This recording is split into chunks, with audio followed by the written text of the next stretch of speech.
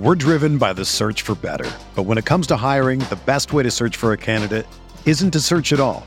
Don't search, match with Indeed. Indeed is your matching and hiring platform with over 350 million global monthly visitors, according to Indeed data, and a matching engine that helps you find quality candidates fast. Ditch the busy work. Use Indeed for scheduling, screening, and messaging so you can connect with candidates faster. Leveraging over 140 million qualifications and preferences every day, Indeed's matching engine is constantly learning from your preferences, so the more you use Indeed, the better it gets. Join more than 3.5 million businesses worldwide that use Indeed to hire great talent fast. And listeners of this show will get a $75 sponsored job credit to get your jobs more visibility at Indeed.com/Blue Wire. Just go to Indeed.com/Blue Wire right now and support our show by saying that you heard about Indeed on this podcast. That's Indeed.com/Blue Wire. Terms and conditions apply. Need to hire? You need Indeed.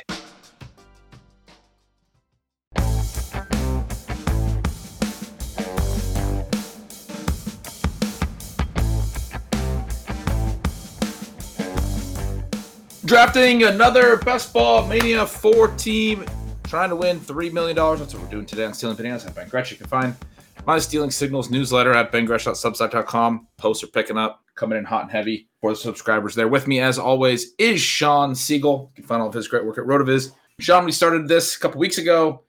Last week, we had our pros versus Joe's draft, but we wanted to get some drafts in August here. So we're just going to do more of these streams where we draft, talk through our picks, build some underdog teams. How you doing? Good. I just saw your post come out about everything you're going to have in August. I was working on an article where, the headline is that, we're starting to get a player with a lot of echoes to Jamal Charles. So if that interests anybody, obviously it's not going to be Jamal Charles, but somebody very interesting there. So Ben, I haven't had a chance to check that out as I was writing myself, but you're going to have all kinds of great stuff in August. I'm fired up for that. I'm fired up for our drafts as well. I can't wait to do some main events. Yes, those are coming too. I gotta say, I'm fired up for your stuff too, Sean. People who have read you, listened to you for a long time, people who have listened to me talk about you know how I feel about you on this, but one of your greatest strengths is the player takes, the player opinions. People, I think, have commented over the years sometimes that some of your opinions come out too late, or this or that, or it's a little too cagey. Can't figure out. Sean, you have been listing in every article your players this last month or so. Every single article has been lately has been a player focused. This is a guy you want to go get type of article. So if you're not subscribed over at RotoViz, go to Sean's author page, start clicking through all of these, because you can just read really deep breakdowns on players. This is the most, I feel like, upfront. We can't get that complaint that we don't know who Sean actually wants this year. This is the most upfront you've ever been. It's very clear which guys that you're in on. I love that you use the word cagey. I'm not trying to be cagier. That's great.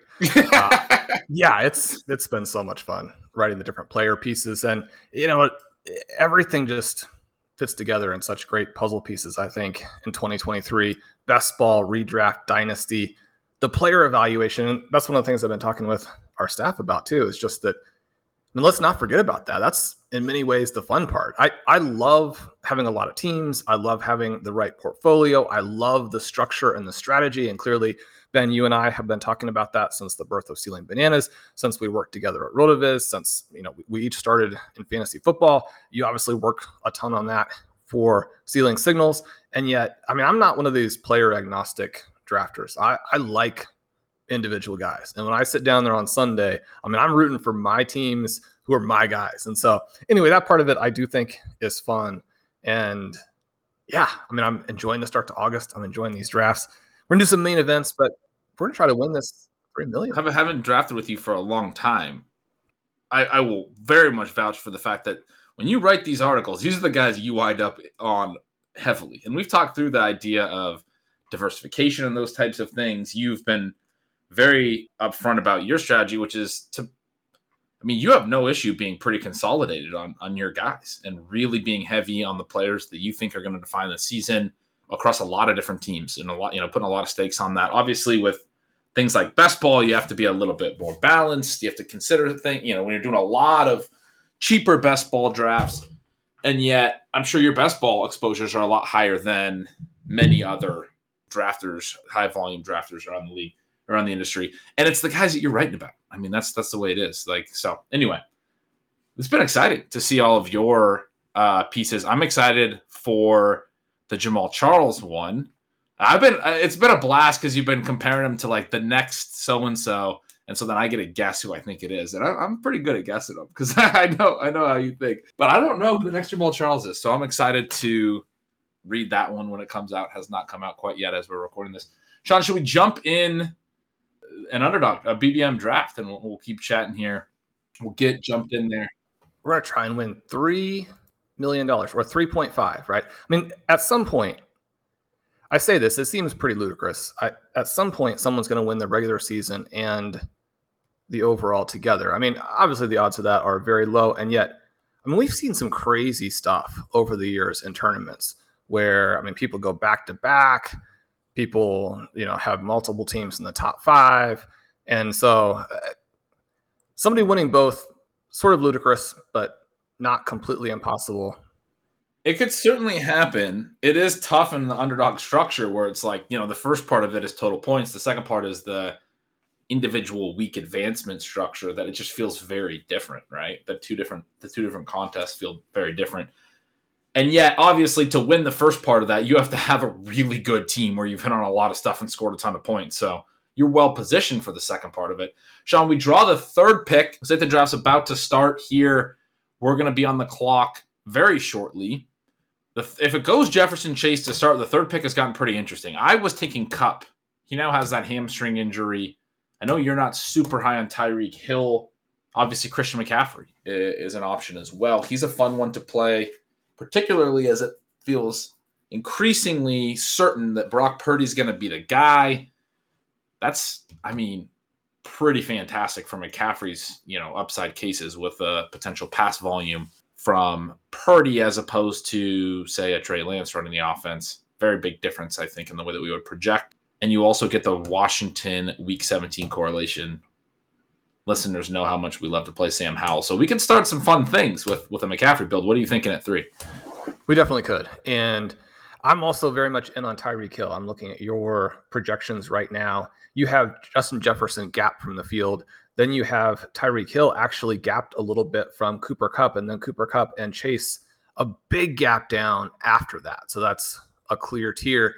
I mean, if you wanted to go with your number 2 receiver, I think that the upside potential there is absolutely immense. I did mention when I released my projections, he'll be 4th on my rankings.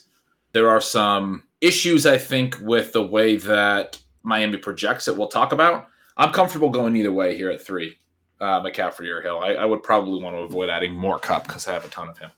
Well, let's go with Tyreek Hill here. It gives us a little bit of a hedge off of all of the Waddle shares. It gives us a little bit of protection in case all of the wide receivers are gone there when we come back in 2, which is something that will happen in some drafts. I'm not maybe as worried about it in a non-stream draft in the middle of the day.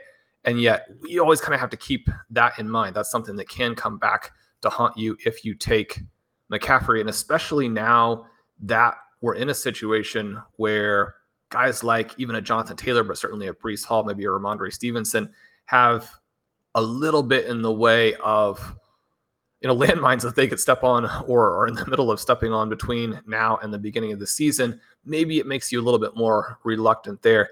I should also mention to anybody watching on YouTube, I have to issue an apology. My ranks are updated on the site. They were updated overnight. And before I began this exercise, I meant to upload them to Underdog. You can do that by clicking down below underneath the rankings there. So anybody who wants to use the rankings, upload them to the site. You can do that. But I did forget. So these are not the most recent rankings you're looking at in our queue. But Ben, that's not going to cause us any trouble as we are actually drafting ourselves. Not a huge surprise here as we're looking at the guys going through the first round. Yeah, no surprise there. I want to mention on Hill the projections element. So that was something I noted where, I talk about this a lot, and Sean, we talk about it on the show, but projections are not going to equal rankings, and there's a lot of reasons to be skeptical of projections. With Miami, I struggled with them. They were very unique as an offense last year. We obviously only have the one data point with Tyreek being there and with Mike McDaniel as the head coach. It was very concentrated. It was very efficient. Tua Tagovailoa was the NFL leader in, I think, completion percentage, definitely yards per attempt, passer rating, multiple elements. Maybe it wasn't completion percentage, but it was yards per attempt, passer rating, and touchdown rate on a per attempt basis. Projecting them this year was difficult because you had to balance how much you want to regress Tua's per attempt efficiency. And then also Mike Gesicki being gone was a difficult thing because he was a very efficient, though lesser used number 3 option. There's not really a clear new number 3 option. So when I was doing the projection to get Tua to like even close to his efficiency from last year, I mean, I was regressing it, but I still wanted him to be listed at somewhat efficient. I really had to solidify Tyreek and Waddle's projections. So I wound up with a really aggressive Tyreek projection, which I wrote about. I feel like is more of an indication that I think there's a really high floor for him, but not so much an indication of the ceiling, interestingly enough. We are back on the clock here, Sean. We can talk through that a little bit more in a moment. These drafts fire off quick. You have Devonta Smith at the top of our queue. I'm very comfortable with that. The other option I was going to float to you with Tyreek, we talked a little about with Waddle. We could reach for Andrews and Lamar at the 2-3 turn and build a Miami-Baltimore stack. I'm very fine with going Devonta unless you're looking to get a little bit unique here. Well, let's go with Smith in the second, and then we can look at Andrews coming back in the third if we would like. He's someone who, I mean, the upside there, absolutely massive. He gives you what you want to win tournaments, right? Not just to get through. He might even hurt you a tiny bit in terms of getting through. But for winning tournaments, I mean, Mark Andrews could be the guy there. Then we have had some decent reports about Odell Beckham and Zay Flowers, how those guys look. I think the better they look, the more we might get a little bit of target competition there in Baltimore that hurts him. He does go at the 301. When I was drafting yesterday with Pete on the Best Ball Banana Stand, he went deep into the third round. So I was kind of thinking that maybe those reports were going to push him down a little bit. That did not happen. But we can go with Jalen Hurts. We can go with Higgins. We can go with Hurts. We can go with Jonathan Taylor. And we've got really an embarrassment of potential riches here. I'm fine with Hurts with the 2 receivers to start and stacking up Devonta. I think that's a smart move. But also, to get Higgins to swing back around in the third and get both Devonta and Higgins.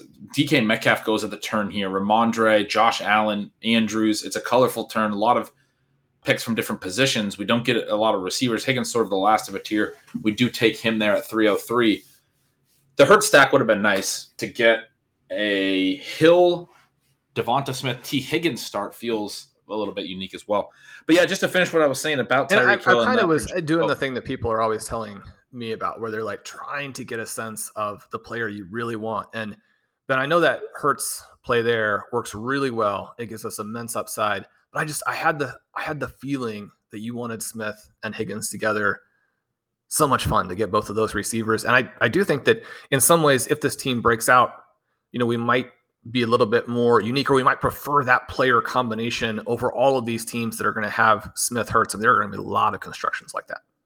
Right. That's sort of what I was thinking, to be completely honest, is that in this draft, the room was giving us an opportunity to build something maybe a little bit more unique, because you don't often see Higgins get back around to 27, even though his ADP is not a ton higher than that, just because he is the last of a tier. And also because we took Tyreek a little higher. I think you're going to see Tyreek Devonta with Devonta as the second round pick. I think you're going to see Tyreek Higgins with Higgins as the second round pick. I don't think you're going to see quite as much Tyreek, Devonta, and Higgins as you'd expect. So that felt like the opportunity that the draft we're in was giving us. Obviously, when you're doing these best balls, it's not always about who your favorite player is. It's about what the draft is actually offering you, how you can build something into a larger portfolio that's a little bit different, a little bit unique. You always have to be aware that every draft is going to be a little unique. What can you do the best in it? I always think it's kind of crazy when people go into these and they're like, I'm going to try to do something very specific. I mean, other than it being sort of a bit like our buddy Pete does that, I think some on some of his streams, but you kind of have to, or you don't have to, but it is something that becomes a fun thing with some content and things like that. But other than that, like if you're drafting on your own and you're saying, "No, I'm going to go 0 RB here before the draft even starts," that's not the way you want to play it. You want to be thinking about what this draft is actually giving you in terms of an opportunity to build something that other drafts might not give you. And that's when you get the exposure to that sort of build in your portfolio, is when the draft is kind of pushing you there. It's sort of a natural diversification technique where you're not, you have preferences certainly, but let the draft sort of help you along your way. I think that was a good example of that. However, the Jalen Hurts pick would have been awesome too. It would have. It's kind of a crazy one here where if the Stephon Diggs drafter, who I believe took Diggs at 8, had taken A.J. Brown instead, and kind of the argument against that right now is just that, I mean, Hurts is not going to come back to you in round 3, and in this draft he did. So if that pick had been Brown instead of Diggs, I'm sure there was some real, just disappointment there, because that drafter does go ahead and take Hurts without either of those two guys. Now, one of the reasons to take Hurts is just you can get Dallas Goedert, which I think is a great play. So you're not locked out of their big 3 just because you didn't get one of the 2 receivers. Yeah, well put. With Diggs, he was probably hoping that it was Allen who slipped back, and typically Allen would be more likely because you don't have the, Devonta Smith on the other part. Although the Allen drafter here was a Ramondre Stevenson pick at 211. You have that Week 17 Buffalo New England correlation there, so it might have played into Allen going a little bit higher as well. But yeah, Sean, one of the other reasons that Higgins over Hurts, I think, made some sense is the potential for Joe Burrow here. We are a couple picks away. He is still there. How do you feel about, you just filled up the queue with a whole bunch of players that weren't Burrow. So how do you feel about Burrow? Here we go. Burrow at the top now. Burrow at the top. All right. So Burrow, ADP of 47.6. We are now on the clock at pick 46. I feel like he's a pretty nice pick in the late 4th. Last we talked, you were making a comment at one point to me about it's hard to get Burrow to come back here to these early draft slots where you're usually getting Chase and Higgins. Certainly the Chase drafter behind us on the turn will take Burrow if we don't. And so we do grab Burrow there. I've gotten really excited about Burrow after doing my projections and writing my offseason stealing signals for the AFC North. There's a lot of reason to be excited about him anyway, but he ran quite a bit more. He's not obviously super mobile, but ran quite a bit more his second year off the ACL than he did in 2021. He more than doubled rushing yardage, in part because he more than doubled his designed run rate. They called some design carries for him. He also had significantly more rushing TDs. I think maybe some of that was, those design runs were, QB sneaks in close and things like that. But he offered a lot more as a runner in 2022. It helped his ceiling to have that, along with, I think, one of the highest passing ceilings in the NFL, maybe short of Patrick Mahomes, but maybe the one guy that you could say could contend with Patrick Mahomes in most passing raw categories, yards, touchdowns. The Bengals' PROE was even higher than the Bills, second in the NFL last year. They went full on leaning into, hey, to beat these teams in the AFC, we have to throw with intent. They asked Joe Mixon to take a pay cut this offseason. He did. He's still back, but certainly they believe that throwing to win is one of their paths. Sean, we're back on the clock. You have Kenneth Walker, JSN at the top of the queue. I like them both here. We did start 3 straight receivers. I think Walker as an anchor running back in the 5th is pretty intriguing, but I'm also very fine taking JSN here. And are you comfortable with him and the injury situation? Yeah. Yep. It sounds like the Charbonnet injury is a little bit more concerning. That's sort of just reading the tea leaves. Maybe that's a little optimistic.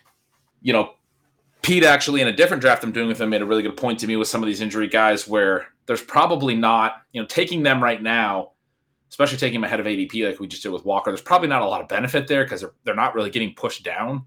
But you have the potential to have way too high of a pick if we get some news that he's going to miss a few weeks and his ADP does slip a few rounds. So it's more of a fragile bet than usual, certainly, where the ADP could fall, but probably doesn't have. It's not like if we got news that Walker's totally fine, he's going to rise from where we just took him in the early 5th, where he's been for most of the offseason. But I think we might, because he was just so fantastic last season. He was the most electric back in the NFL. And the thing that really is knocking him is that they made that Charbonnet pick and that he was sort of feast or famine. And there's some concern the coaching staffs are going to look at that and say, we need the guy who's going to run for 2 yards when we need 2 yards and when the hole's there for 2 yards. And Kenneth Walker's like, yeah, but if I don't go into that hole that's closed, maybe I could go for 50. And so you kind of work through those types of things. I guess my concern would be that even though Charbonnet's injury seems to be much more serious, I mean, anytime these guys are already injuring their hamstrings and groins, and for Walker, I believe it is a groin, then I mean, you're like, is this going to be something all year long where we have to deal with it? Obviously, in best ball, you don't have to deal with, trying to figure out if you're going to start him or not, but you still could lose a lot of weeks there. One of the things that I was thinking, and one of the little bit of issues I think you actually run into when you get a pick in the top 3 is that as you come back through that 4-5 turn, the value is actually not very good. And most of the guys that I have in my rankings at that point are well above their actual ADP. And so you think about other options we would have had, maybe someone like a Christian Kirk. I love Kirk in a vacuum. I think that he's a good player. Maybe he's an undervalued player. Maybe he's someone we actually should have looked at here.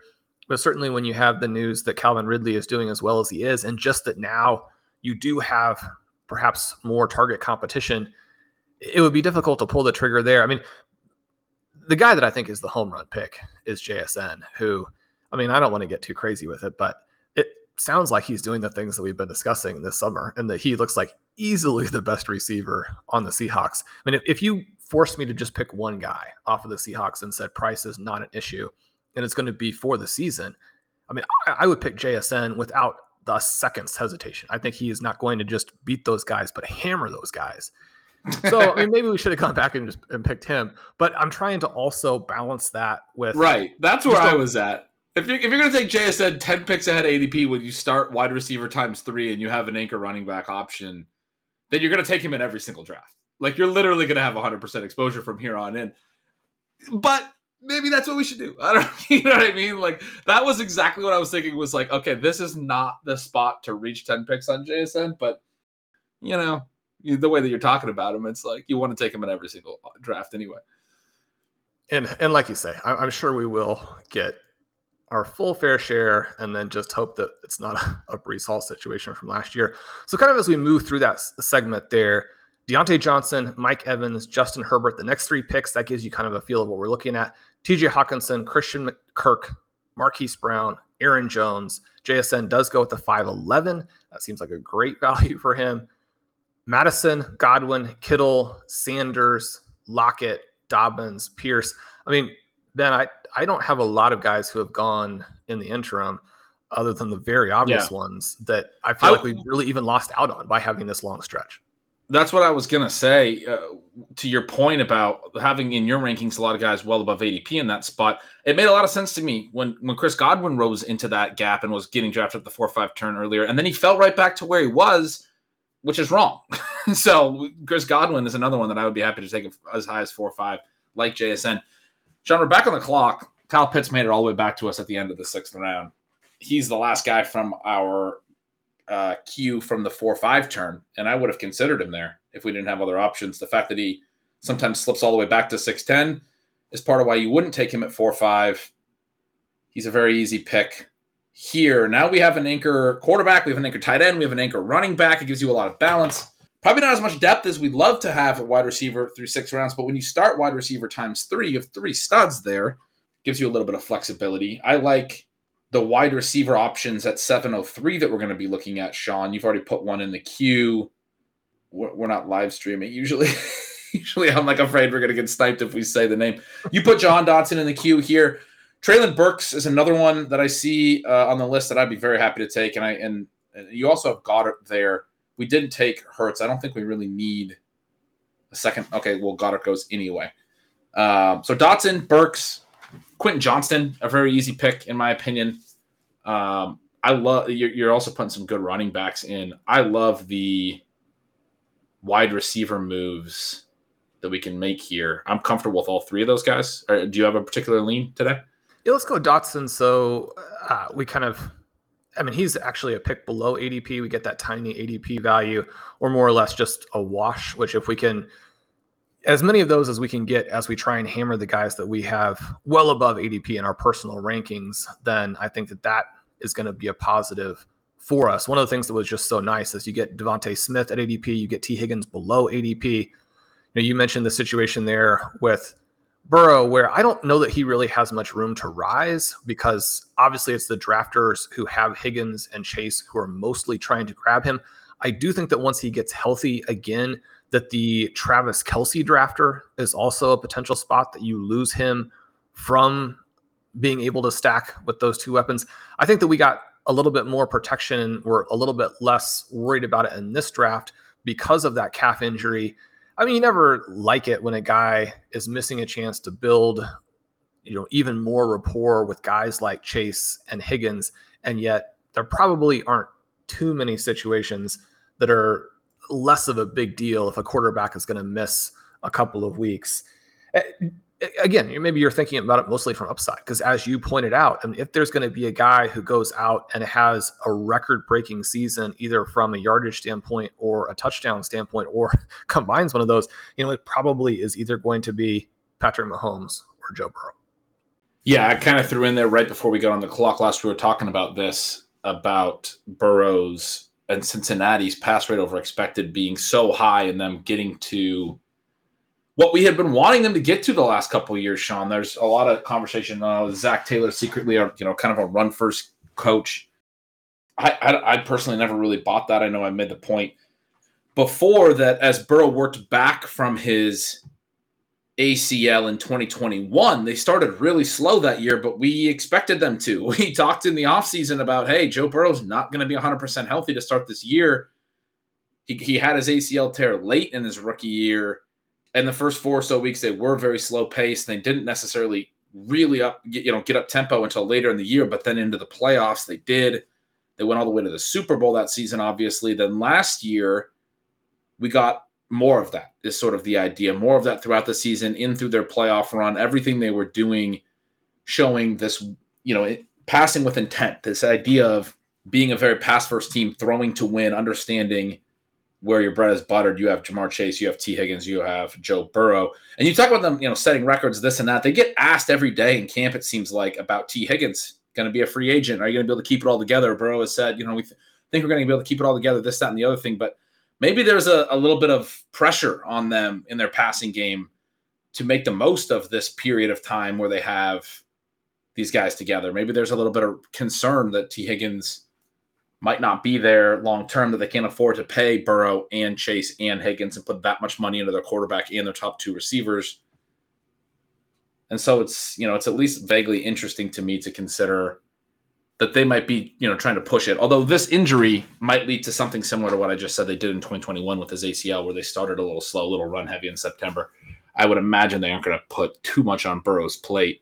He seems like he'll be ready for week 1, but still not pushing him to try to throw for 500 yards in week 1. Sean, we're on deck. You have Tua in the queue. One of the big things about the projection I was talking about with Tyreek Hill is you have to be pretty optimistic about Tua. You've talked about him being multiple rounds undervalued. We have the stack. We have him behind ADP. Seems like a really nice pick here. Yeah, and we do have Burrow, but when we're thinking about, what this draft is giving us, as you had mentioned before, and how we get to that tournament title, I've had a lot of drafts this season where I have 3 late QBs, certainly elite and then late. You're trying to get those window QBs at a value, but when you can put 2 of the guys together like this, one of the things that we had that was nice was that the Waddle drafter was actually the one who had Josh Allen come back to him, which took Waddle sort of out of play. Then who are we looking at here for this pick? This one is a little bit tricky, where I don't necessarily I think Sky. see. You have Jameson on Jameson Williams on the board, but Sky Moore is still there, a little lower on the wide receiver list. I think I've gotten to the point where I think Sky Moore belongs there, and I would like to get a 5th pick at receiver here. Seems like you agree? Yeah, that'll be a good spot to get him. Again, we get a little bit of a value. I have a lot of Moore, and kind of getting into this idea of, and I've kind of forced you to take him, or, we we messed around and I ran us out of time when we were doing the pros versus Joes ahead of Rashad Penny, who would have been a very nice pick for that particular team. One of the things that is kind of was emerging maybe at that time and definitely seems to be the case now is that I guess I would ask you, what's your sense of these Chiefs receivers and the pressure that he might be getting? I mean, you look at perhaps a player who maybe has some route overlap and maybe some stylistic similarities. It seems like Richie James has been playing pretty well. Ben, you and I bet on him big in last year's FFPC playoff contest, and we were kind of fingertips away from that working out. So we both like him and dislike him for those reasons. But I felt like he played well last year at the end for the Giants. And then you think about guys who maybe now are putting a little bit more pressure from the perspective of some of the out wide role. I mean, you know that MVS is probably going to have at least something that he does, but Justin Ross actually does seem like he's a real thing. And then Rashee Rice has been also impressing. Do the Ross and Rice situations balance out Kadarius Toney at all for you? And that, like, I guess I don't understand why Toney is going where he's going. He seems like he should be going like 40 picks later to me. That's what I've been saying on over on Ship Chasing. We talked about this a little bit, and I said I tried to think through it, and where he's fallen some, but he still continues to go in like the 10th round. And there's maybe not a lot of receivers that I think have better upside profiles there, but I absolutely wouldn't take him over the priority running backs in that range or the tight ends you can get in that range. I was saying I think maybe in the 12th round, I probably still would find other guys that I would prefer, but maybe by the time you get to the 13th is when Toney might be, a risk reward profile I want to bet on. To answer your question about the Chiefs, and so yeah, I'm with you there. I don't understand how Toney is still going where he's going. It's very bizarre to me. To answer your question about the Chiefs, I think all of that is a further problem for Toney. And maybe you're right that it's 40 picks instead of I'm describing basically 3 rounds, maybe close to 40 picks, but maybe he should be going even further than we're saying, because I think the Sky Moore stuff has been very positive. I've been taking Richie James late. I want to believe in the Justin Ross outcome. Obviously, we love him. We talked a lot about him last year, Sean, a profile that we really, really liked. It's very cool that he has been able to get back to where he is and is looking incredible. I do find it hard to take him. He's actually developed a pretty strong ADP. I've heard people refer to him as not necessarily because he's a last round pick that you might as well take him. And it's like, well, all of your picks matter. You can't take zeros. And so the potential for a player to not actually be playing is a pretty big negative. Any player you give a roster spot to can really hurt you by not being active. You can't purely think about the upside scenarios. At the same time, his upside scenarios are very tantalizing. An incredible prospect early in his collegiate career, was basically outproducing T. Higgins, who we just drafted in the 3rd round, and we're stoked about it. At Clemson, as a true freshman, scoring touchdowns in the national championship, looking absolutely elite, has all those very serious injuries that derail his career, but the young elite production against really high-end competition, I mean, that carries over to some degree. This guy can play football when he's healthy. I like to be in on Justin Ross, but I am a little bit concerned about the type of workload. I mean, is he going to be a 100-target player this season? Or is it a successful year for Justin Ross that he gets out on the field this year, he plays, he's a rotational player, he gets 50 targets, he's in like Justin Watson's role from last year, something similar to that, and is successful in it, but they're not pushing him too hard. They're thinking longer term with him. That's sort of what I think is probably the best case scenario for Justin Ross this year. I hope that he goes and gets 100 targets this year, right? But I don't really see him being a massive threat to the Sky Moore upside case where he's the guy. Richie James, somewhat similar, but I like James and I'm taking him late, but I don't think that there's a lot of threat to what Sky Moore can do if Sky Moore is actually able to go and do it. There's questions about that part of it, though, of course. Yeah, it's great to get that Chiefs player opposite Higgins. Can I talk you into A-Chain at this spot? He's like a pick and a half below ADP. I don't necessarily see another clear-cut option for us, and we want to start building out that Dolphins deal. Yeah. I'm not super into A-Chain, but this is a great spot to take him when we have the Tua Hill bet on Miami's offense.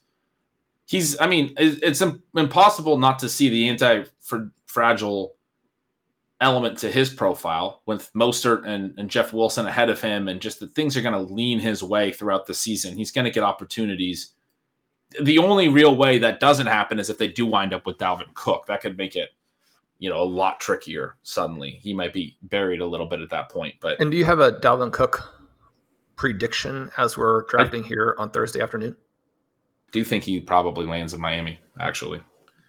That's been my biggest hesitation in getting all the way in on A-Chain. Top of the queue right now, Sean, you have Jaylen Warren. He's my most owned running back. He might be my most owned player. I take a lot of Warren, and I'm very excited to take him. How about Dulcich here, ADP-wise, or even Rondell Moore to go with our Eagles? I'm fine with either of those. Yeah, let's go Dulcich. That's great. So we'll be done with our 2 tight ends of Pitts and Dulcich. Not necessarily, but probably. Definitely done with our 2 QBs with Burrow and Tua. It opens up room in the build to get more running backs, which we only have the 2 so far, Kenneth Walker, Devon A-Chain. And we have the 5 receivers, Tyreek Hill, Devonta Smith, T. Higgins, Jahan Dotson, Sky Moore. Given that we are already sort of outside of the wide receiver window and only have the 5 receivers and Sky, maybe a borderline wide receiver window guy. We're not super strong or deep at wide receiver, though we do have the big 3 at the top. So I like, the benefit that we get of hitting the second tight end and having hit the second QB where we did. One of the benefits is we can go 8 receivers now. We can go 9 receivers, maybe even. Probably 8. Thinking probably a 2-6-8-2 build here. But yeah, it's going to work out nice. And that frees us up to potentially take a Rashee Rice if he falls. He has a 137 ADP. I believe our next pick is 142. It does free us up to take that Justin Ross shot late if we want. You outlined some of the very real risks that still exist for that. But to get those guys opposite our QB would be a lot of fun since we have Higgins there as well. Rondell Moore is someone who, if he should fall in this draft, and he goes all over the place, so you can always kind of keep him in mind, even if ADP suggests he doesn't come back, put him opposite Devontae Smith, and you're obviously playing that one without the QBs, but that game becomes kind of interesting. Jacoby Myers isn't going to come back, but has slid a couple spots below ADP. I think he's always interesting. Not impossible that Warren would come back. The running backs who are backups, they can slide. I would love it if we got him at a great price. He started to become one of my most rostered running backs as well. And as you mentioned, I think because we're going to be able to get to 6 running backs, and if we got to the end and we didn't have that 8th receiver that we really wanted, we could even go 7 running backs, because we do want to make sure we don't lose out on a potential big pot. And I think that we have kind of the guys you would need to win the whole thing. When you look at where we are with QB, you look at where we are with tight end, and then our receivers. The running back position right now is quite weak, but there are a lot of names yet to still potentially fill it out. Yeah, I like that point. Warren does go at the 11-12 turn. You add Kendre Miller to the queue, and that's another running back that I really like. There's going to be plenty more. We're driven by the search for better. But when it comes to hiring, the best way to search for a candidate isn't to search at all. Don't search, match with Indeed. Indeed is your matching and hiring platform with over 350 million global monthly visitors, according to Indeed data, and a matching engine that helps you find quality candidates fast. Ditch the busy work. Use Indeed for scheduling, screening, and messaging so you can connect with candidates faster. Leveraging over 140 million qualifications and preferences every day, Indeed's matching engine is constantly learning from your preferences, so the more you use Indeed, the better it gets. Join more than 3.5 million businesses worldwide that use Indeed to hire great talent fast. And listeners of this show will get a $75 sponsored job credit to get your jobs more visibility at Indeed.com/Blue Wire. Just go to Indeed.com/Blue Wire right now and support our show by saying that you heard about Indeed on this podcast. That's Indeed.com/Blue Wire. Terms and conditions apply. Need to hire? You need Indeed.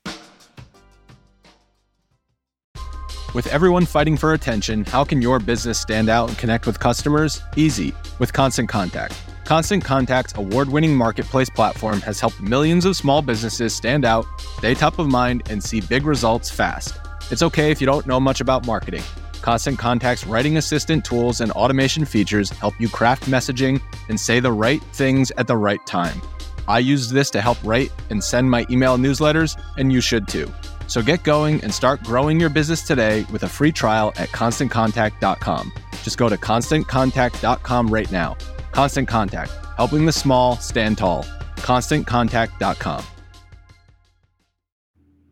Although we are getting, once Warren goes and you get in this Kendre Miller range, we are getting to where I think there's a pretty significant teardrop.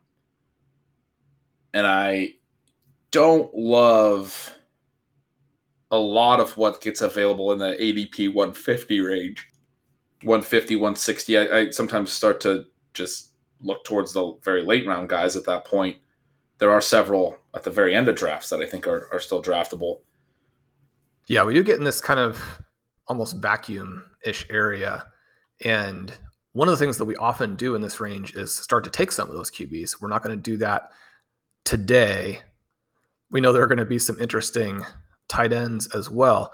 Something we can do is we can end up with a lot more of the running backs on this team, even if they have later ADPs than maybe we otherwise would be thinking, because I think the late names now are actually getting very exciting. So that's something to consider. You have someone like a Sean Tucker who, we've gone almost from the point where it seemed very unlikely that he would make the NFL to where, it now seems like he could easily be the starter for that.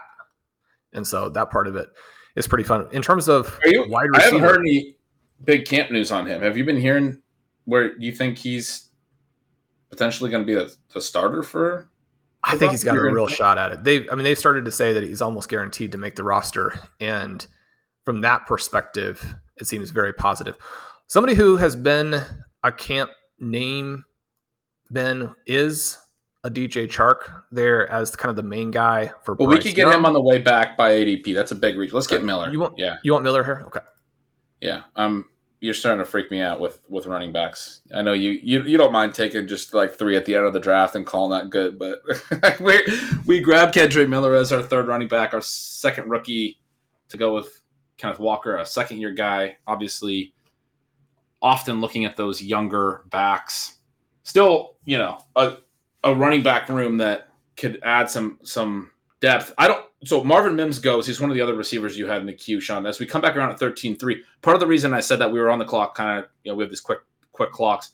DJ Chark's ADP 157. Our next pick coming back at 1303 was still only 147. So still 10 picks ahead ADP. For Miller, the ADP was a lot closer. I wasn't sure he'd make it back around the turn. If you want to grab Chark here, I'm fine with that. I just wanted to to me, Kendre Miller's sort of the end of another little mini tier, not a huge drop off or anything. But if you want to take Chark here and that we're back on the clock, I'm comfortable with that. You also have some interesting running backs in the queue as well. Yeah. Do you prefer either of the Bears runners here to Chark? What do we have? 5 receivers? No, let's take Chark. Let's get a 6th receiver here. I like I might in a vacuum, yes, but I like the later round running back alternatives more than I think I'm going to like where we're going to be able to get our wide receiver 6 later. Chark, I think, makes a lot of sense there. Yeah, it does start to get fairly bleak, especially if you're not a Curtis Samuel or Jalen Hyatt fan, especially if you're not taking a Justin Ross, maybe not taking a Khalil Shakir. I haven't checked in on that one in the last couple of days, Ben, so I'm not 100% sure how he is doing. But, we're probably looking, when we think about having Pitts, one of the late round guys who is at least vaguely interesting, would be a Chase Claypool in the very last round. We can take a Richie James toward the end. So, yeah, you're talking about very, very thin path receivers that we would be adding to our queue at this point, even though we're just in the 13th round. There are probably no big impact receivers once Chark is gone. And not to say that he's going to be, but he has that kind of profile where he's done it in the past. He's very athletic. Even last year with the Lions, he performed a little bit better, I think, than people realize. He said just had so much in the way of injury issues over the last several years. And we did the whole show where we talked about these rookie QBs, Bryce Young, CJ Stroud, Anthony Richardson, what they might do to and for their offenses. We mentioned that that the numbers for Adam Thielen have been very poor. Now, he's obviously going to get some camp buzz saying, I mean, he's involved, he's getting some targets. But as we get into it, I mean, I don't think people are looking at it anywhere in the vicinity of they were thinking about Allen Robinson last year. But you have to always keep in mind that a lot of the camp buzz is going to turn out to be absolutely nothing. And what the profile is for those players is going to be what matters. And then you're going to have the effect of the offense, the QB as well.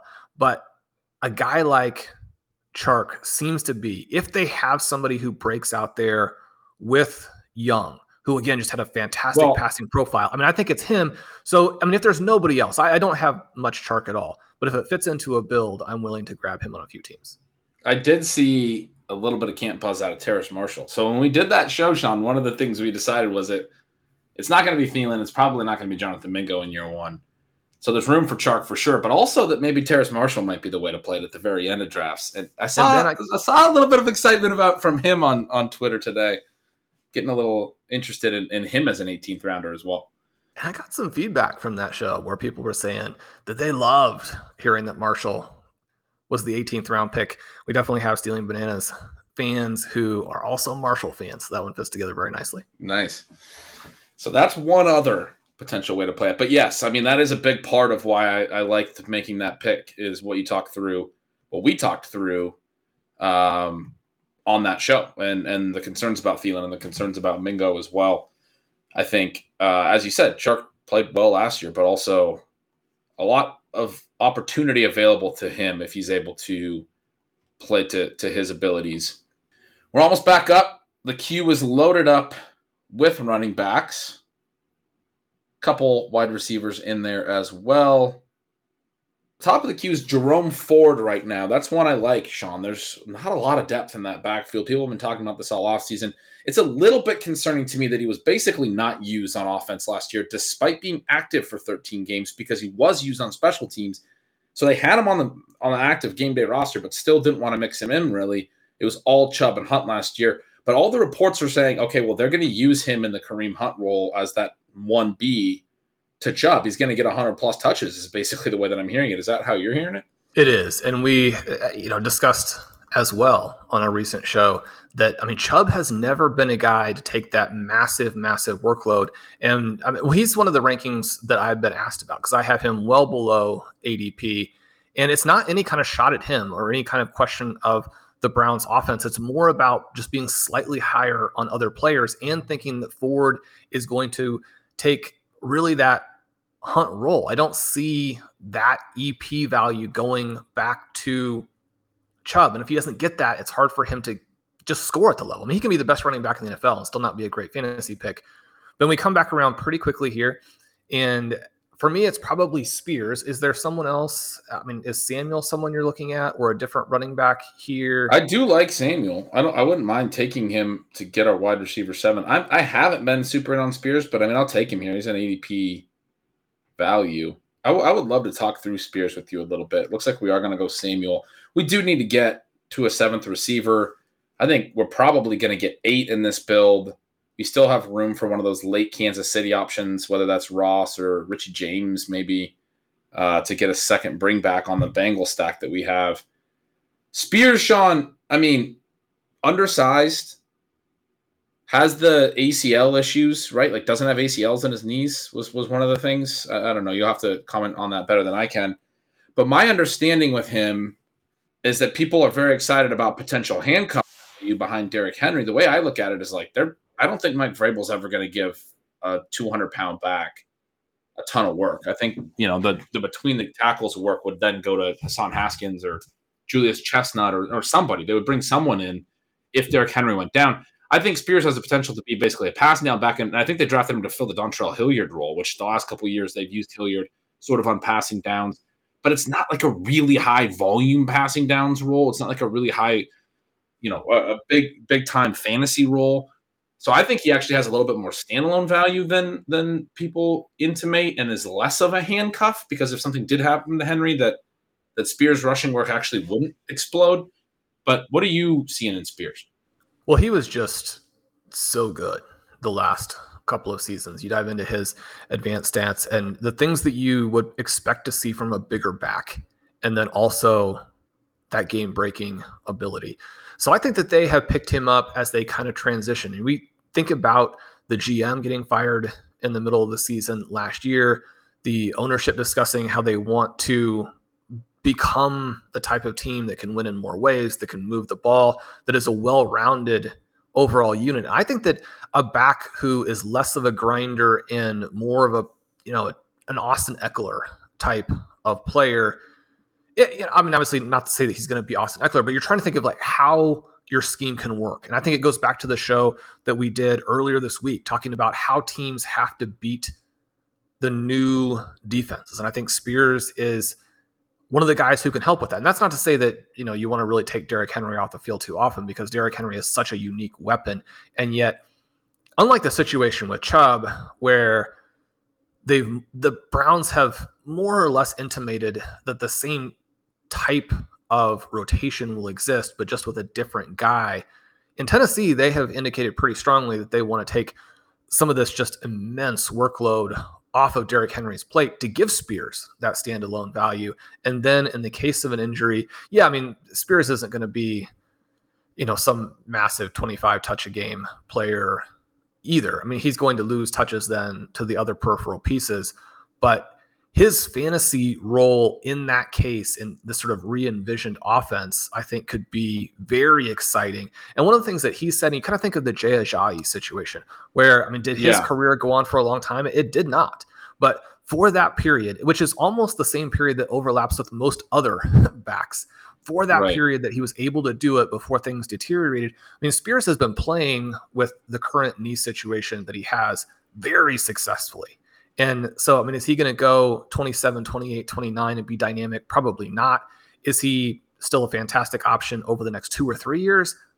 If he's good, if he's as good as it appears that he is, I don't think the knee is going to be a short-term issue. That's a great point. Sony Michel just retired as well. There was some talk about the arthritis that he has in his knees that, that limited his career length.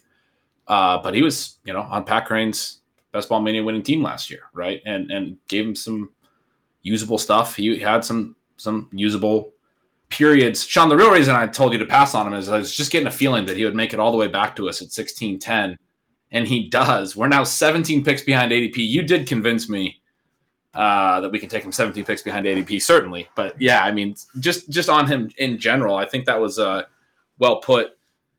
To wrap up the comments I made, I did look it up while you were talking. It was at the Combine. Test revealed full thickness cartilage loss and no ACL in one of his knees. And additionally, he has arthritis. Also a concern. Not great, but more about the longevity of his career probably, as you noted, which is unfortunate. But the Titans were obviously not that concerned. They took him on day 2, and they are ready to use him. As you said, he's been able to be successful despite that. And I think the one point you really made was, look, not a lot of running backs have super long careers anyway. So there's not a huge, it is what it is sort of a thing, I guess. I'm sorry. I'm getting a little bit distracted as we get back on the clock here. You've moved Justin Ross to the top of the queue. It made me speechless to think about drafting Justin Ross here. Let's take him. You like it? We have Ross. Yeah. I love it. I think we need an 8th receiver here. Richie James did go. I think it leaves Ross as sort of the no-brainer. Richie James also correlated would have potentially have been another option, but the room kind of made our decision for us, but also just like a really fun time that we get to draft Justin Ross. We talked about him a lot more last summer. I know longtime Bananas listeners will remember our talk about him. And those who watched the draft stream in 2022 and how we were really hoping he would go. And then, his fall was such a bummer. We did a whole day 3 stream as well. Such a bummer to see him undrafted, but then he signed with the Chiefs. That was exciting. Obviously was on IR all of last year. He's now back. He's making camp highlights. It seems like every day there's a grainy video of Patrick Mahomes hitting him. He's running with the ones. It's not the backup quarterback throwing to him. The team is giving him a chance to be a guy. And he's their best bet to be a guy from a profile perspective, probably, in terms of, size, athleticism, and everything else. Early career production in college. If he's back to that player, if he's back to full health, it could be pretty exciting. So he was a really fun 8th pick there at wide receiver. We have the 2 QBs at the top in Burrow and Tua. We don't need a third. We have 2 very strong tight ends in Pitts and Dulcich. We're at 5 running backs. We'll probably be taking a 6th here in the final round by my count, Sean. The 8 receivers, because we only got 4 to 5 before the window, Sky Moore was our wide receiver 5.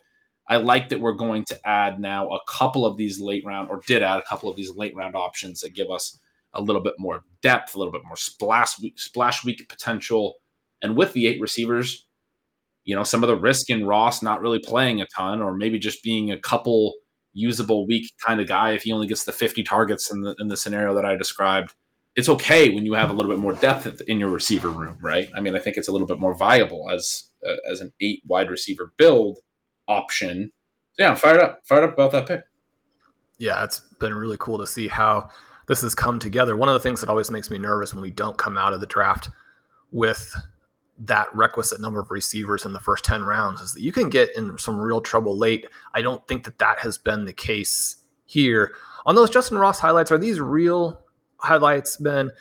I know that obviously there are lots of fun plays going on out there now. Colin was mentioning to me that Pete had a fun tweet discussing how on many of these videos, I don't know what the exact wording was, but you need a telescope or something to that effect. I was researching Romeo Doubs earlier today because I'm hearing a lot of buzz about Christian Watson. I love Watson, got exposure there, but want to make sure that Romeo is still like part of this.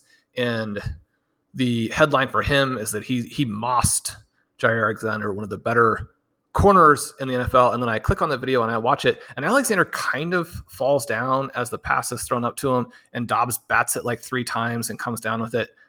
It's not exactly like peak Odell Beckham or George Pickens, although I am proud of him. I mean, are we getting some real star plays from Ross?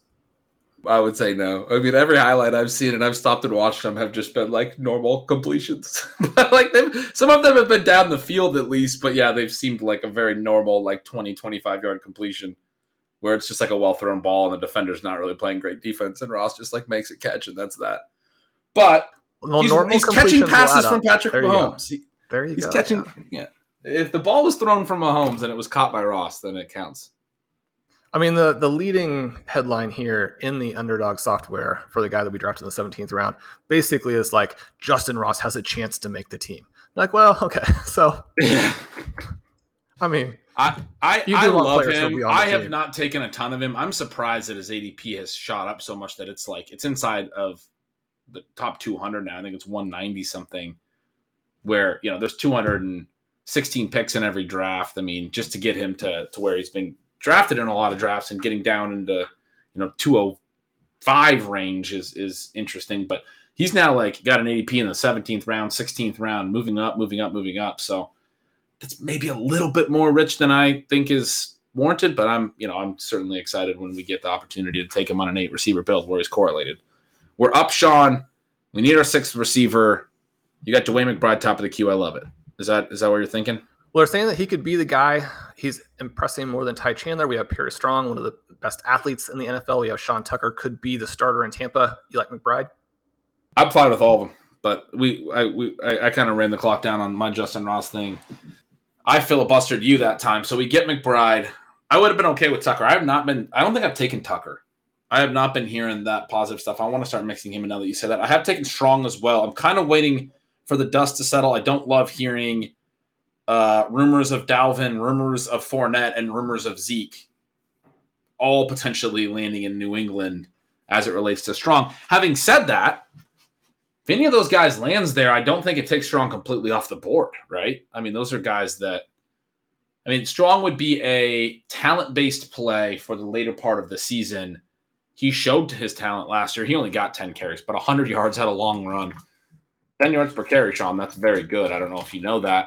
Also, caught all 7 of his targets as well. Looked like pretty sweet for 17 touches. I mean, about as sweet as you can look for 17 touches. Had 140 scrimmage yards. Really strong overall numbers in those regards. Obviously not, a sample really even worth worrying about. But if he is able to get on the field at some point this year and uncertainty can happen, you think about we talked about this last year. I don't know if we talked about it a lot this year, Sean, the EV equation, the probability of something happening and then the potential payoff. Those are the two sides of it. With late round running backs, the fantasy community loves to focus way too much on the probability of something happening. One of the things I love about you and the way that we like to draft, So we're focused on what the payoff would be. On Pierre Strong, the payoff could be huge from what his profile is. Let the rest of the, potential, handicapping, what are the odds of him actually getting a chance? Let that, work itself out. That's uncertainty, and we're not real sure about it. And I don't think people handicap it as well as they think they can anyway. But if they go grab an Ezekiel Elliott, certainly there's paths to Ezekiel Elliott just not being very good if something were to happen to Ramondre, and Pierre being the guy that ends up being the real handcuff you want. So the payoff really is the key. Is this player good enough to where it'll matter? Not just, is he going to get some touches? Because there are guys that get touches but just aren't good. And it does, the Joshua Kellys of the world who, great, like every time he ends up getting opportunity with the Chargers, it doesn't do anything for any of us in fantasy. Exactly. And it's really frustrating, some of these teams who are being connected to running backs. But I do think that especially with a team like the Patriots, they're still looking to be very balanced, if not a little bit run heavy. And I think they're terrified of what would happen if Stevenson gets hurt from the perspective of who's going to soak up all of those low value touches. And I mean, unfortunately, if you have a really cheap share or position in Kevin Harris, then, we're talking about probably deeper dynasty leagues where that would be relevant, but he's a guy who would potentially be interesting. He's the guy who you get to week 8 of the NFL season and we're writing the 0 RB watch, and we're talking about that. And Ben, you and I are working with Pat and Pete to, do waivers in our main event team and that kind of thing. I mean, he's a player who could easily pop up and be a meaningful fantasy performer at that point. That'd be less the case, obviously, if they add someone who is just going to be a run into the line and fall down. One of the things that is just kind of weird about all of this, and correct me if I'm wrong, if there are a bunch of rumors out there that I haven't been tracking, but even though Kareem Hunt was not nearly what we have come to recognize last season, I guess I would just still be much more willing to take a little bit of a flyer on him having a bounce back than guys like Elliott and Fournette, who have been done for a while, right? I mean, it's not like you're just looking at. It's weird that we're not hearing anything about Hunt. I've been I think so too. Yeah, and I'm not saying that like he's ready to go have a great season or anything, but again, from a probability perspective, like who's more likely to bounce back? Who's more likely to give you flexibility? Now we know that one of the things that Fournette will do is give you the flexibility of being able to stand out there on all the different plays. And so I would think that he would be much more like in the mix than Ezekiel Elliott. I mean, Elliott's situation last year was just so sad, and that this is a former superstar. And even those of us who were saying, you've got to get out, you've got to get out, you've got to get out. I mean, I think you're still surprised when you see Elliott.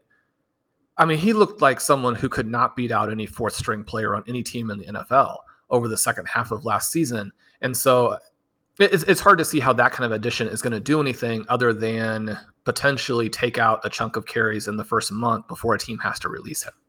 Right. Until they basically do what, Jacksonville wound up doing with James Robinson and then the Patriots wound up doing. Yeah, unfortunately, when guys are multi-year decliners in efficiency and those things, their career's probably not long from being over. That's the unfortunate reality of running back. And it is a big reason why, Sean, for years we've been saying on the show as well, the stuff that's been going on this offseason with running backs and their contracts and all those things, it's such a bummer to see. We would love to see those guys be able to get paid better when they're producing at young ages and have their knees blown up because of all the hits they have to take and everything. It is a really unfortunate thing on the human side, what running backs have to endure. In Ezekiel Elliott's case, good for him that he got a huge contract, got his money and all of those things. So, if he is done at this point, then at least he got paid. Sean, our final team, Tyreek Hill, Devonta Smith, T. Higgins to start, Joe Burrow to stack with Higgins. We went with Kenneth Walker as our anchor running back in the 5th round. Kyle Pitts is sort of an anchor tight end. And in the 6th, Jahan Dotson was our 4th receiver in the 7th. We got a little bit of an ADP value on Tua Tagovailoa in the 8th. And at that point, Michael Thomas had already gone off the board, right? Like Rashad Bateman was gone. Elijah Moore was gone. So we already had kind of missed the ADP window. So we took our second QB, stacked him with Tyreek Hill, got Sky Moore on the way back. He's a little bit of a bring back on the Bengals stack we had. Then Devon Achane, Greg Dulcich, Kendre Miller as we started to build out tight end and running back in the early double-digit rounds. DJ Chark added to our receivers because we didn't take as many early. We needed to be layering in some receiving upside. We like the uncertainty in part. We like Chark's profile, but the uncertainty in Carolina as well, where he could wind up being kind of the main guy. Certainly, there are paths to that. Jerome Ford in the 14th, Curtis Samuel in the 15th, another guy probably not going to wind up being the number one on this team. We do already have the bet on Jahan Dotson on this roster, though. We're betting on Washington to be decent. We're betting on Sam Howell a little bit. Maybe if something were to happen to Terry McLaurin, you could see how both Dotson and Samuel's ceilings could be correlated. But also, we've talked through how we think even if McLaurin's out there, these three receivers are all going to run a lot of the routes. It's going to be a consolidated passing game. So getting Samuel is a bet on the Washington pass volume and passing environment, correlated with Dotson. Tyjae Spears was the next running back we added. Our final receiver was our boy Justin Ross. And then in the final round, we took Dwayne McBride. And that got us to a 2-6-8-2 build. We talked through it a little bit earlier, but having the two early quarterbacks, the two early tight ends, we didn't feel the need to go to 3 on either of those. We have done a lot of 3-5-7-3 builds, Sean. We've done some 3 quarterback and 3 tight end builds. This one, we didn't go to 3 on either of the onesie positions and filled out depth at running back and receiver in the later rounds instead. Feel like we did a pretty good job. Like you said, you can get boxed out a little bit at those positions, especially at wide receiver. But I feel like we did a pretty good job of sort of balancing it out. I love the upside that it gives us at the top to have both of those, more premium stacks. Yeah, those paths through the playoffs now can be elite in a variety of directions. You had mentioned Curtis Samuel and some of the ways that play could work. One of the headlines from Washington camp so far is that the short passing game is going to be very helpful for Sam Howell or, in a nightmare case for Jacoby Brissett as they work through and build out that passing offense. Then I think the thing I'm really the most concerned about there is not Howell in and of himself. He continues to generate raves from his teammates, but the coaching staff. Is Bieniemy qualified for that position? And especially when you're talking about changing an offense, installing a new offense while you're also trying to get a unproven quarterback to go out there for the first time and be successful. What is the head coach going to feel like his incentives are? But that's sort of a discussion for the day. That's how Curtis Samuel fits. That's one of the reasons why he could be a big hit. You look at DJ Chark, it's kind of interesting. We had 3 Carolina receivers in the 13th round. I mean, you say, well, none of them have gone before that, so it's still not a huge investment. But interesting to see Chark, Thielen, and Mingo all there. The player we mentioned, Terrace Marshall, does go in the 18th round. I think that probably the second best way to play it. Although, again, if Mingo broke out, that would be pretty cool. So we're definitely not rooting against him. I like the way this team works. It leans in a little bit to what's happened the last couple of years, which I've talked about not necessarily being the way we should expect 2023 to play out. But if wide receiver heavy early, if elite QB, if elite tight end, if that works with 0 RB in the 2023 season, this is the perfect roster for it, even down to the last guy, where the Vikings have been sending out sort of mixed signals on McBride. But one of the things that we've discussed really from the NFL draft all the way through to today is that McBride's peripherals in college were pretty extraordinary. That is counterbalanced by the fact that his level of competition was very weak, and there are some questions about his actual athleticism and how that will translate to the NFL. But the contrast between McBride and Alexander Mattison, who is probably more or less like a poor man's version of McBride, but is many, many years further along in the offense. That part of it will be interesting. They say McBride looks good. They also say they don't think that he's going to be able to handle the offense. I mean, what you're going to need in this high-powered passing offense for the Vikings is someone you can put back there, hand the ball off to, and get a little bit of explosiveness now and then, which you don't get from Mattison. I would like to think that there are going to be a package of plays that McBride can run as a rookie. Hand him the ball, see what he can do. I like this mix of talents on this roster. Sean, we've talked about there not being as much of a dead zone this year, but the last 2 years I've said that there's sort of a quintessential dead zone back. It was Mike Davis 2 years ago. Last year I was really harping on Ezekiel Elliott in that range. There's a couple guys this year that I think fit. the further along we get. I mean, I think Aaron Jones is a good example as a guy who used to be a second rounder that the market is all the way down on. But I don't think there's a better example of it than Alexander Mattison. He is a very clear dead zone back. The market likes his touches. They're not betting on his talent at all. They're not willing to go higher than dead zone ranges, even though that's a little bit lower in ADP this year. He's the prime example of a dead zone back, propped up by volume, but nothing about his profile. This guy has never been the starter for multiple games in a row even.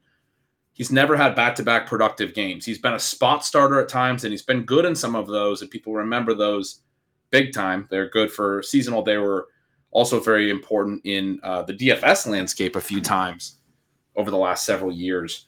But even, I mean, you look at even just last year, he had his fewest touches of his career under this coaching staff. They did give him a nice contract in the offseason as well, which is another reason that people are really into him. But it's all stuff that has nothing to do with the player himself, and the market is certainly skeptical of the talent when you think about where they're actually taking him relative to the contract and the projected touches and all of those things. So, I mean, are Dwayne McBride and Ty Chandler? I have been taking a ton of them. Do you have to take one of them in every single draft? I mean, it seems like you should. Yeah. Again, it kind of goes back to how much do you want to factor in what the team is saying? Because I think the reviews have been very favorable for Mattison in camp and very negative about Chandler. So you look at that to an extent, and maybe you move where you have the guys slightly. For me, it's not going to ever be a situation where you can move Alexander into a draftable spot. But yet, I mean, if there's a guy who could fall into scoring because of the offense, I think it could be Mattison. I mean, some players you might be a little bit more concerned about would be Miles Sanders going right after him, Dameon Pierce going in that range, Joe Mixon going right ahead of our pick in the 502. I mean, Mixon could also fall into some touches. How the Bengals backfield works its way out will be very interesting. Travion is someone we could have taken in the last round. That's going to be a camp battle to watch. Miles Sanders, I've been making the point that I don't think, even though I like Sanders, and I think that there are times in which he doesn't get enough credit for being someone who is pretty electric before contact, that he's able to actually hit the hole and accomplish the things that the offensive line is giving you. And those aren't all offensive line yards. Even if your offensive line is good, you got to have the right guy to take advantage of it. Sanders does. I don't know the situation in Carolina is as good, but we select a DJ Chark on this team. We're saying we think that maybe Carolina can do a little bit, that they're not maybe going to be the lowest scoring team in the NFL. But the flip side of that, I've been saying that I didn't think there was a huge talent gap between Miles Sanders and Chuba Hubbard, and I'm currently reading that Raheem Blackshear is going to beat out Hubbard for the second running back role. If that is the case, I do think we create more of a moat for Sanders, so maybe that one works out too. Certainly worked out for his drafters last year. Yeah, to be clear, those are all somewhat viable in best ball, especially the stuff you said about Madison. When I talk about dead zone backs, I'm talking about ceiling. This was sort of the same deal with Ezekiel Elliott and with Mike Davis. And those who read my original dead zone work way back in the day, it was all about ceiling, because the opportunity cost of taking Alexander Mattison, you're showing the area of the board for our YouTube viewers where he went one pick behind Jackson Smith and Jigba, Sean. I mean, so it's not just the other running backs in that range. One ahead of Chris Godwin. One ahead of Chris Godwin, two ahead of George Kittle. I just wrote my NFC North offseason stealing signals as well. I pulled this up because this is where I kind of worked through my thoughts on Madison. And at the end, my concluding sentence, kind of a long one, but I just want to read it. It says, so you're talking about a running back that has workload paths to decent production in a concentrated, fast-paced offense, but where we've never seen it from him, and the efficiency probably isn't a good bet over a multi-week stretch given his profile. And without that efficiency, he probably doesn't have a real ceiling that will kill you if you don't take him in the running back dead zone. And that's sort of what you were just saying. Like I think there are paths to him being a small win, right? Small hit, the way that this offense could play out. If he gets all the work all year long, just don't think he's going to have the efficiency. He's going to be one of those guys that's just getting what's there for him, as we always talk about with a Joe Mixon, as we talked about with a Clyde Edwards-Helaire, guys that are just getting what's there and what's blocked for them and what's available.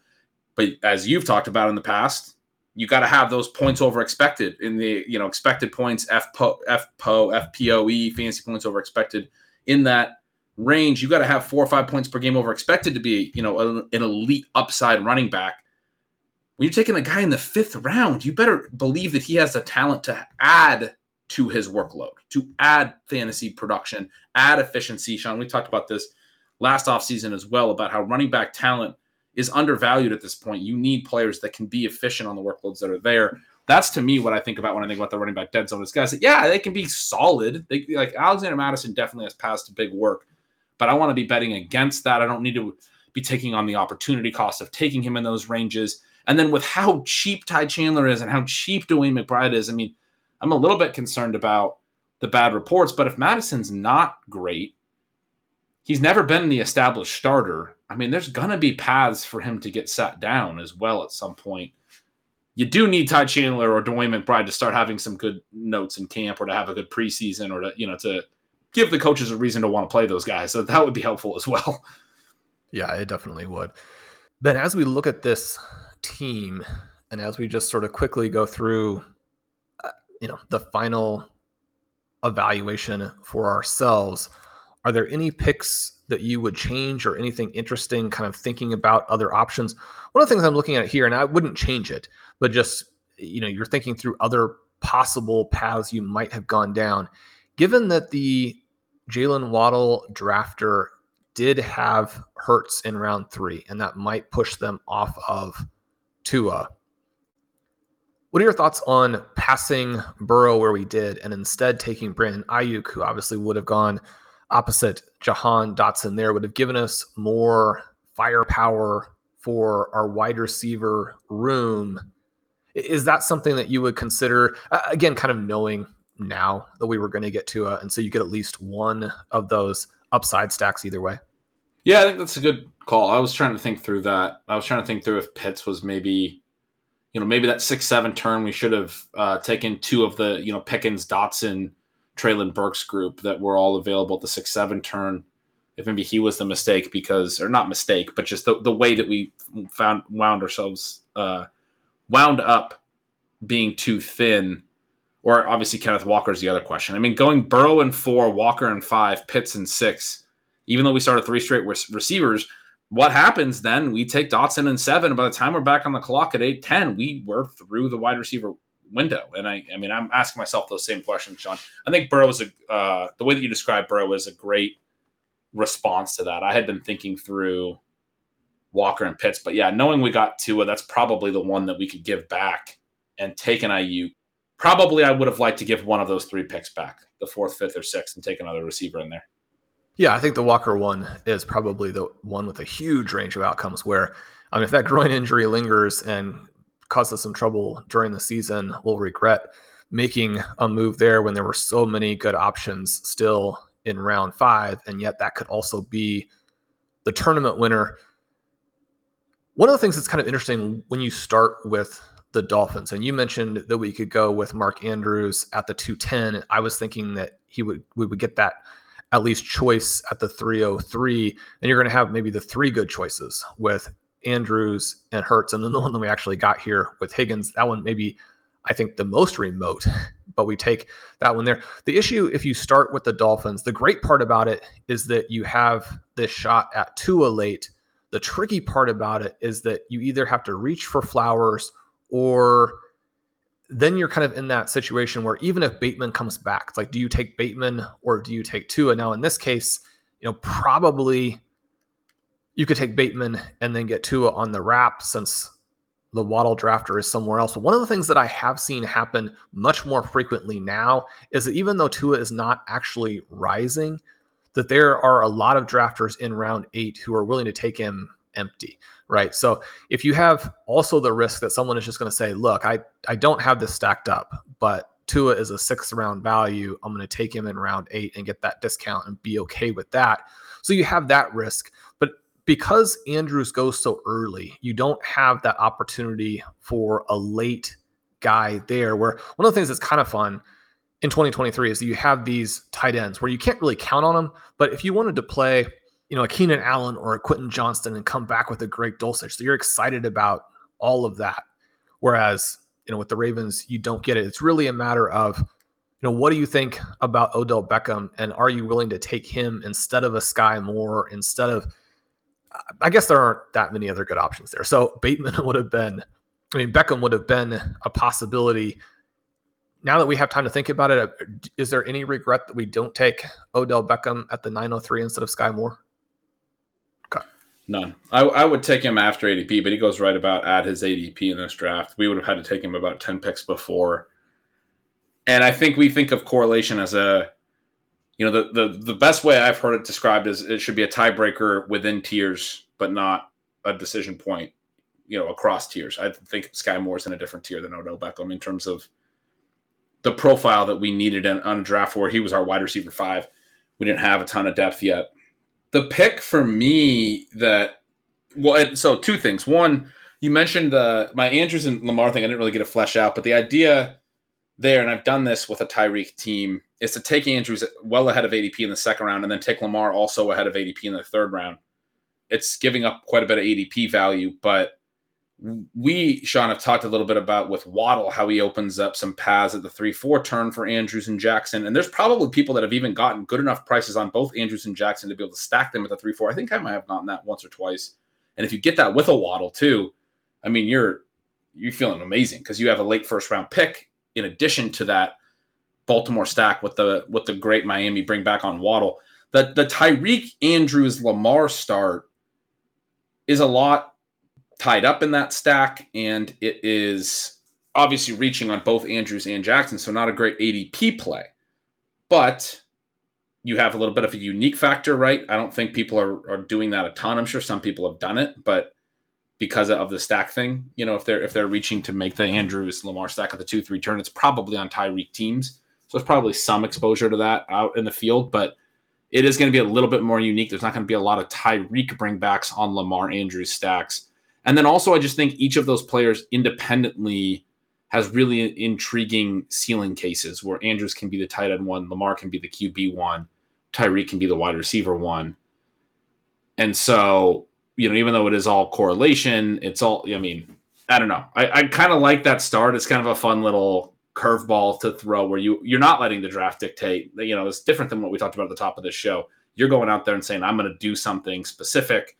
And then you have to try to hit some receivers in the 4th, 5th, 6th, 7th turns because you went with an elite QB and elite tight end. It's probably a 0 RB build, but you can build some fun teams. I've done it at least once, I know, with Tyreek, and I built a pretty fun team in the end. I really enjoyed it. The other thing I was going to say was the Dulcich pick. We kind of ran the clock down there, but we had taken picks already, and we liked some of the late tight ends, and we were behind on receivers and also behind on running backs a little. And so at 11, I looked back at that, and I think the guy probably receiver were through the window, not a great options, but at 11:03, we still had an option of getting Damian Harris there, and he ends up going 11:08. It looks like 5 picks later. He's one of my higher drafted running backs. Sean, I know you're really high on James Cook. I'm really coming around on the James Cook play as well. He's getting incredible camp buzz. But I do think Harris is going to be pretty involved. I think their decision to grab Kincaid, we talked about some of the reality trends, the 2 tight end stuff that's going to happen. I think they're going to do some power running with Damian Harris at times this year. They know him from in division. He's actually been a pretty good pass blocker throughout his career and a pretty effective receiver, even though he's never been known as a pass catcher. But I think he could catch some passes as well if they use him a little like, they used Zach Moss back in the day.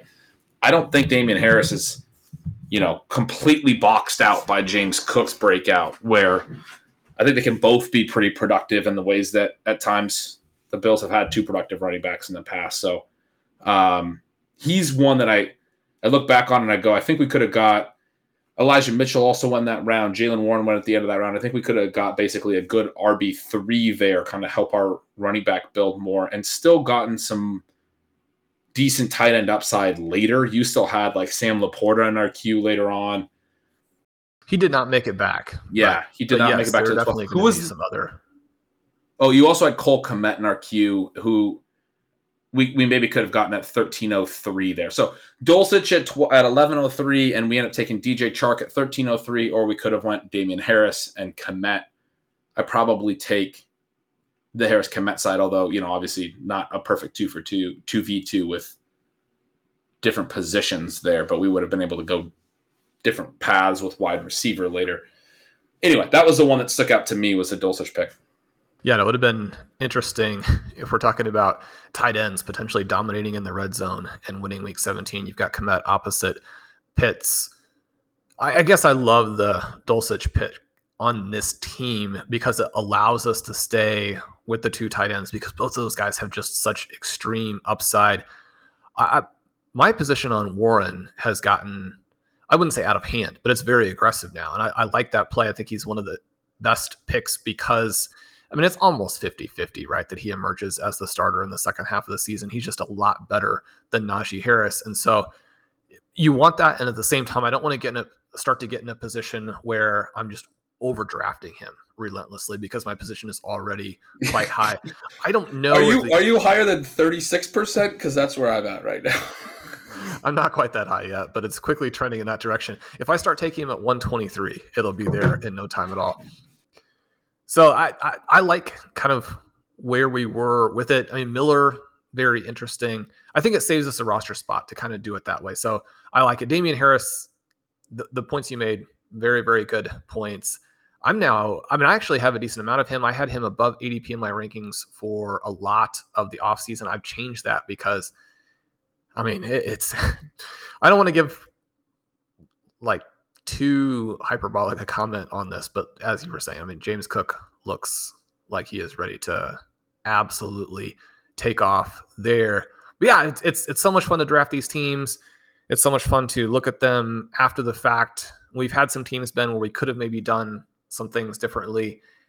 You can always do things differently, but this team, I think, it's so well set up for the tournament. I love it. I'm glad we did this. I'm glad that we got that 103. I mean, 103 in many cases, you could argue is almost the worst pick other than maybe the 108. And yet this is one of my favorite teams I've drafted so far. Yeah, this is going to be great. I'm excited to see how this one plays out. Well, that'll do it for today's draft version of Stealing Bananas. We appreciate all of you listening through with us there. We definitely try and talk a lot about the players and the analysis of their situations as opposed to just the in-draft tactics. As we mentioned at the start, Ben's got a bunch of new pieces out and has a great August plan for you. You don't want to miss that. Sign up for Stealing Signals.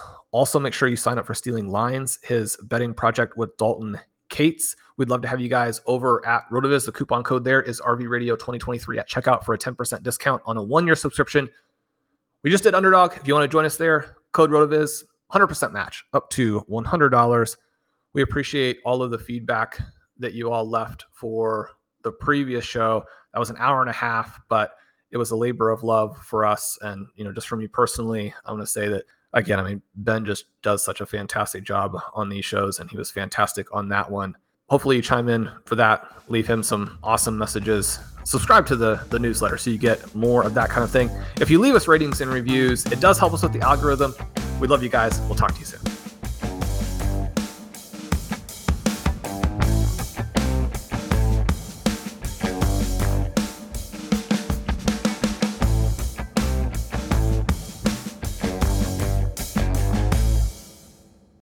Whether you're a world-class athlete or a podcaster like me, we all understand the importance of mental and physical well-being and proper recovery for top-notch performance. That's why I'm excited that Unified Healing is sponsoring this podcast. Unified Healing is a new and super innovative global network of wellness centers powered by Energy Enhancement System, or EE System. If you haven't heard of the EE System, you'll want to listen up. This technology promotes wellness, deep relaxation, purification, and rejuvenation. At hundreds of locations across the globe, access to a center is easy and affordable. Interested in experiencing the EE System technology for yourself? Go to unifiedhealing.com/bluewire to learn more and find a center near you. That's unifydhealing.com/bluewire. No material or testimonials on the Unified Healing website are intended to be viewed as medical advice or a substitute for professional medical advice, diagnosis, or treatment. Always seek the advice of your physician or other qualified healthcare provider with any questions you may have regarding a medical condition or treatment and before undertaking a new healthcare regimen, including EE System.